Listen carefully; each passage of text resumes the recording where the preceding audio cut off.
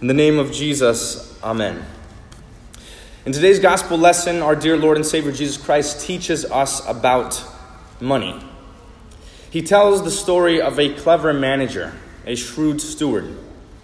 His boss finds out that he's been wasting his money, so he tells the manager, that steward, to give an account of everything he's done and to look over the bookkeeping, seeing what money came in and what money went out. And so the manager, who is a terrible man, a thief, a liar, and a cheat, knows how to work money. He knows how to manipulate it, and he knows what money can do. So he goes out and he tells one man who owes his master 100 measures of oil to write down 50. So this is all coming after he knows he's going to lose his job. He knows that the master is going to catch him and see all of the record keeping and see how he's squandered this money. So he goes and tells the one man, look, you owe 100 measures of oil, write down 50. And then he goes to another man and says, look, you owe my master 100 measures of wheat, knock it down to 80. And so on and so forth. And although it seems kind of random, the numbers, in fact, he's cutting everyone's debt by the same monetary amount, 500 denarii. Soon the man's going to be out of a job, and yet right before he's fired, he's clever enough to help people out and give them a discount. And by doing this, he makes friends in the process. In other words, he got those friends because he was clever with money and the little time he had left. And so when his master then finds out the inevitable and comes to fire him, even though he was cheated out of his money and lost a ton in the process, the master had to concede that this manager, this rascal, this scoundrel, was shrewd and clever and sharp-witted. So what's the point of this parable? What is Jesus saying? What is he teaching? Well, the point of Jesus' parable is quite simple. If the unrighteous, the unbeliever, the denier of God knows how to use money for his advantage, how much more should Christians know how to use money for the advantage of others? The unrighteous manager used money to make temporary friends, so you, dear Christians, should use money to make eternal friends. This is what the words mean when Jesus says, and I tell you, make friends for yourselves by means of unrighteous wealth, so that when it fails, those friends, they may receive you into the eternal dwellings. This is what Jesus is teaching us. That you need to know how to use your money better than even the unbeliever. And how so? Jesus isn't talking about being able to save money or hoard it up or invest it for greater returns and so on. He's not talking about being a good businessman and stacking your money so that you can live comfortably and have a life of leisure. He's talking about knowing what money is and what it's for.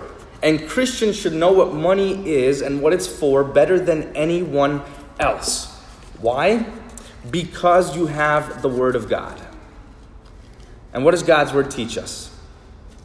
It teaches us this: that you are not the master of anything. God is. What you have isn't yours. It belongs to God. The silver, the gold, the clothing and shoes, the food and drink, the house and home, your wife and children, your land, animals, and all that you have are not yours. They are God's. He created them all, and they all belong to Him. So no matter how much you have, at the end of your life, you can't take one of those things or any of those material things with you. Naked you've come into the world, and naked you will depart. Everything belongs to God. And yet, He hasn't kept these things to Himself. He's made you a manager, a steward of the things that He has given to you. Whether He's given you much to manage or just a little bit to manage, He's given it to you so that you manage it well, that you manage it according to His Word. He's entrusted these things to you. He's chosen to give you these things not because you earned them, not because you deserve them from Him, but because He loves you. He's chosen to place these things into your hands only out of his fatherly divine goodness and mercy. So God has showered these gifts and blessings upon you as a father does for his children, because he has indeed become your father in Christ. The gospel shows you that the one who created you also sent his only begotten Son to redeem you from sin and death, to make you precious in his sight. And for this reason, your life has purpose and meaning. No matter what your bank account says, or how much you have, or how big or small your house is, no matter how you feel. You haven't been put on this earth to live for yourself, to serve your own pleasure. Rather, God has placed you on this earth to be loved, and to love others as he has loved you first. So now that you know this, you know what life is all about. You know why to live this life, how to live it, and what the things in this life are for. You can put everything in its proper place under the God who created everything and who redeemed you to be his child and heir. And so you know that God hasn't given you whatever wealth you have simply so that you can eat, drink, and be merry before you go down to the grave. He's given you all of these things that you have because he cares for your needs. And by caring for your needs, he teaches you to care for the needs of others. So yes, it's important that people are clothed and fed and sheltered. But you already know what the greatest need of every man, woman, and child is. It's to hear the gospel, which sets Christ before us as our perfect righteousness. So God isn't calling us to be naive. He's pointing out the obvious truth in today's gospel lesson, that money gets things done in this world. And God works through means. He heals your sicknesses through medicine. He removes cancer through surgeons. He gives you his body and blood through bread and wine. God works through means, and money is simply another means that God works through. God uses the money and the wealth of his children to promote the preaching of the gospel. But it's not because he needs our money. He doesn't. He owns all of heaven and earth. Every beast of the field is his. Cattle on 1,000 hills are his. The silver and gold already belong to him. So God doesn't need your money. Rather, God uses your money and wealth because he wants to strengthen your faith and teach you to value him above all the things and all the stuff you have. So God has ordained that you Christians, his children, wouldn't leave this life empty-handed. He's teaching you that the money you have in your hands is going to inevitably run out. It's going to fail and crumble and turn to dust. So don't cling to this money tightly, because you can't take it with you. Rather, use this money to make friends for yourselves by the proclamation of the gospel. This, your children, your loved ones, your neighbor, these things you can take with you to eternity. So use the temporal things of this life to store up for yourself treasure in heaven. That is, to bring others into the resurrection with you. So God has entrusted this preaching of the gospel not to angels, but to sinful mortals who need daily bread to live. And God works through means, in which means he works through you to preach his gospel.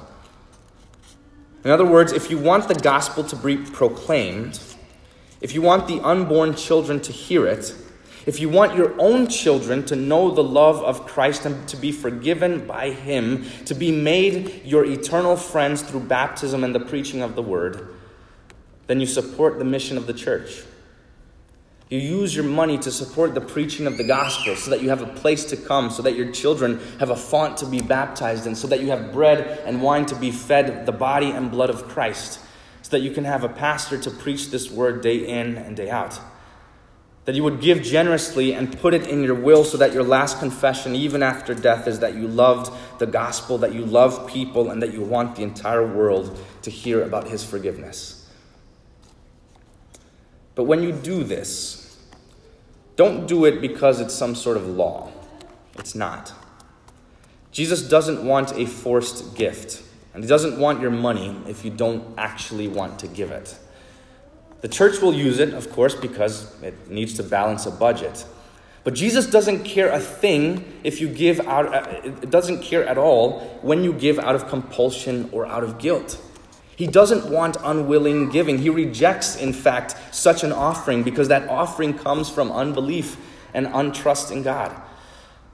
So he won't take it. He doesn't need your money. Rather, he loves a cheerful giver. In other words, he loves those who give with joy in their heart because of faith in the word, knowing that God will provide whether you have money or not.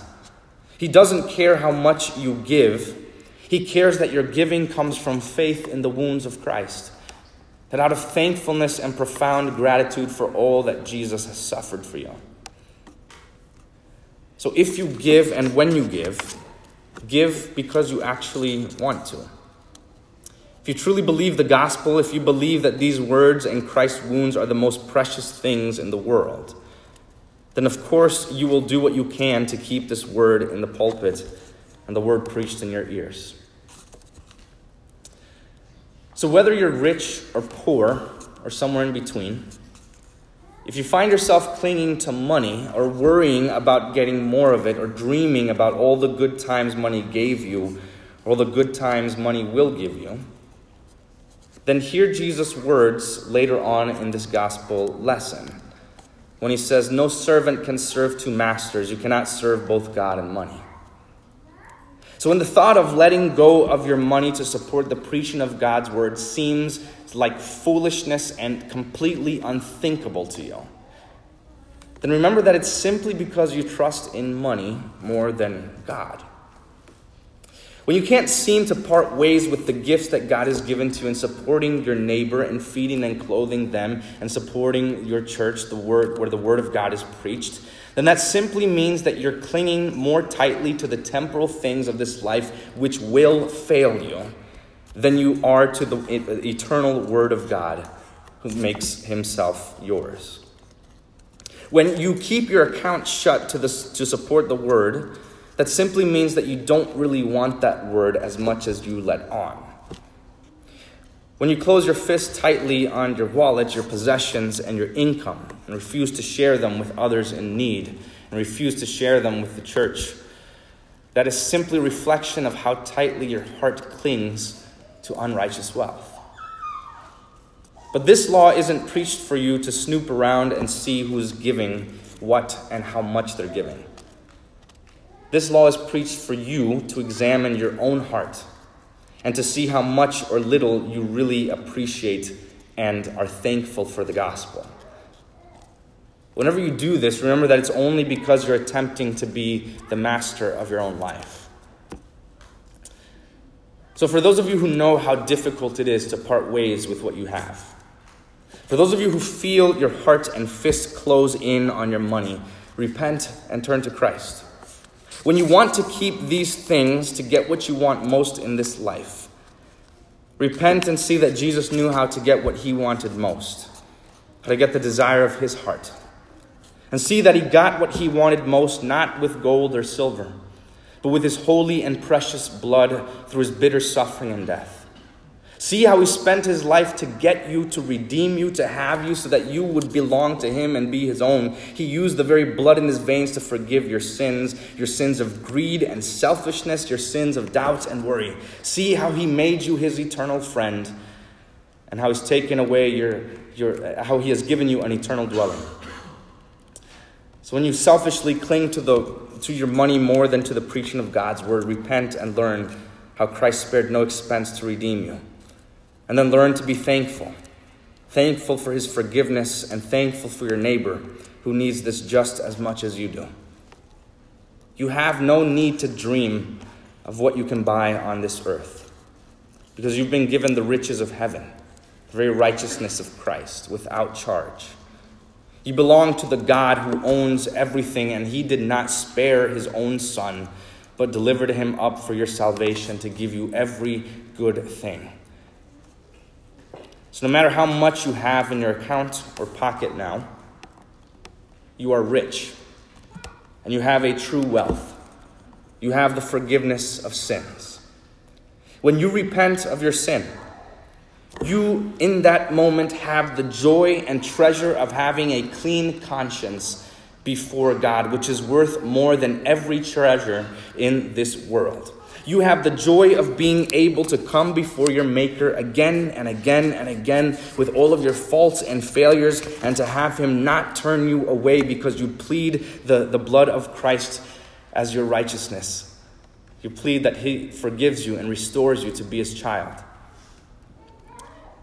So you have an eternal life with an eternal wealth, and you have eternal friends. Those here around you who confess the same word, who repent of the same sins. These will be your neighbors in the resurrection. So live your life on earth knowing that you are rich beyond measure through Christ, that you have a wealth that cannot be taken away. And manage the few temporal riches he gives you in this life well, serving one another, loving the preaching of the gospel, supporting it, so that you would be with him forever. So make friends for yourselves by means of unrighteous wealth, so that when it fails, they may receive you into the eternal dwellings. Hear the word of this hymn. The world seeks after wealth and all that mammon offers, yet never is content, though gold should fill its coffers. I have a higher good, content with it I'll be. My Jesus is my wealth. What is the world to me? What is the world to me? My Jesus is my treasure, my life, my health, my wealth, my friend, my love, my pleasure, my joy, my crown, my all, my bliss eternally. Once more then I declare, what is the world to me? The peace of God which surpasses all understanding, guard your hearts and your minds in Christ Jesus our Lord. Amen.